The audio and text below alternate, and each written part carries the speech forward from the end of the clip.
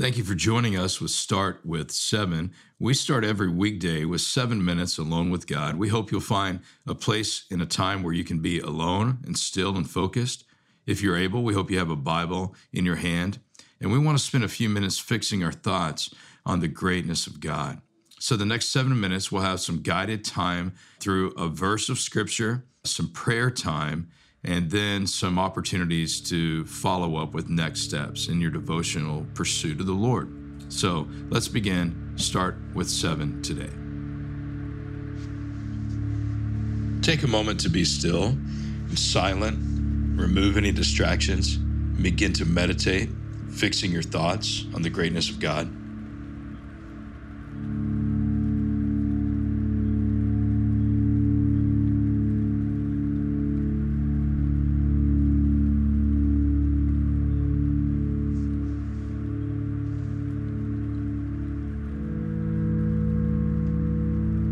In your stillness, maybe some very real things in your life have come into your mind that would distract you from spending time alone with God.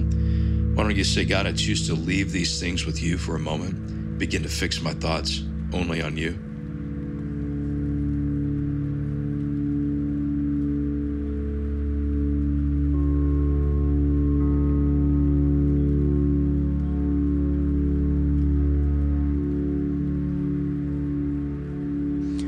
We meditate on the Scriptures. We consider slowly what God was saying then and what He's saying now, and then we pray these things back into our life, back to the Lord. We're spending this year in the Proverbs, continuing today in chapter 18, verse 15. If you have a Bible in hand, that's ideal. If not, I'll read it for you. God gave Solomon wisdom that he shared with his sons, and now God is using this wisdom to speak to us today. Verse 15 says, "The heart of the discerning acquires knowledge. The ears of the wise seek it out." The heart of the discerning acquires knowledge. The ears of the wise seek it out. Solomon speaks with metaphorical language often, heart, ears, talking about what is deep inside of us, how we listen. He says here that the heart of the discerning acquires knowledge, that our heart, if we are discerning, would be to seek knowledge or wisdom, the ways of God. That for those who are discerning or those who are wise, there is something deep within our heart that makes us want to grow. We want to understand more of the ways of God, the will and the word of God, the ways of the world, how things work. There's something that's driving us deep inside of those of us who are discerning and wise, that we want to keep growing. The heart of the discerning acquires knowledge. We don't want to stay the same. We want to grow. We want to understand more of the things that really matter. We don't want to be stagnant. We don't want to be complacent. We want to keep growing, keep learning, keep changing. Maybe today you would say, God, I pray that your wisdom would put deep inside my heart a desire to grow and to know and to understand more of you and more of the ways you work in the world. Would I have a deep desire to keep growing?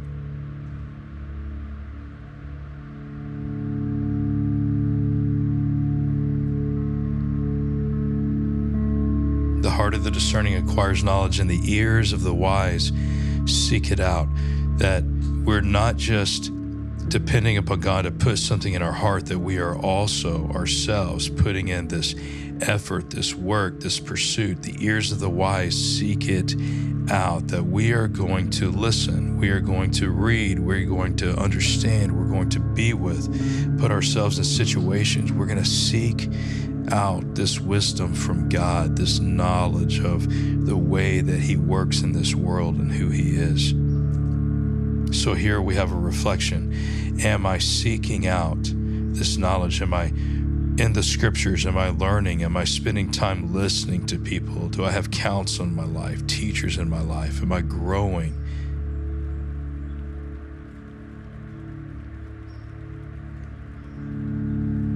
Verse 16, a gift opens the way for the giver and ushers him into the presence of the great.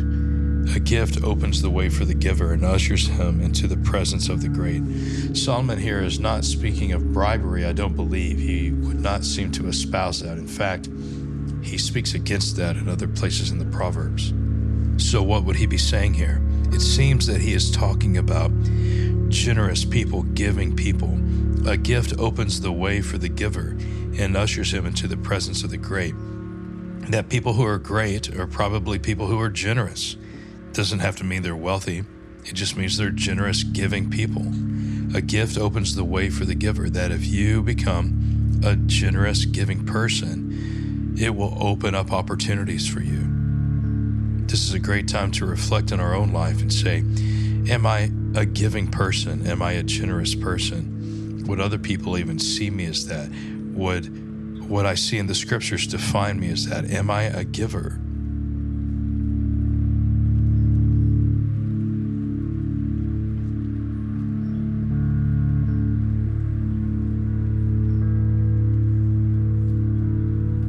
Maybe for a moment, as Solomon is speaking on giving gifts to people, a gift opens the way for the giver.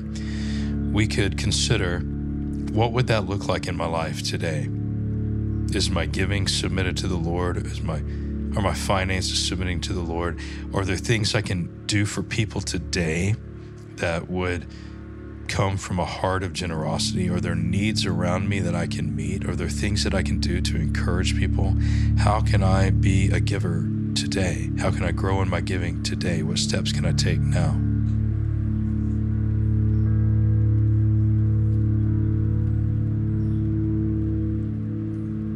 Let's pray these verses together.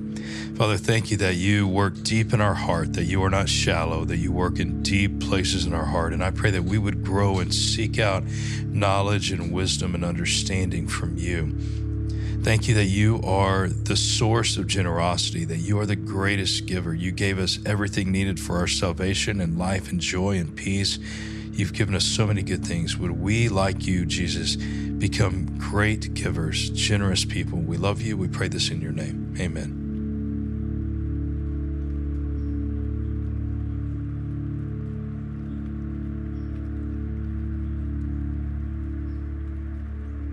Thanks for joining us for Start With 7. My name is Jason Shepard, and I enjoy spending time with people as we're pursuing loving Jesus more, knowing His Word, living our life for Him. We hope that Start With 7 is a start that you will spend even more time with God throughout your day. There's a link attached here where you can find more resources for reading your Bible, growing in your faith, understanding who God is more, and sharing Him with other people.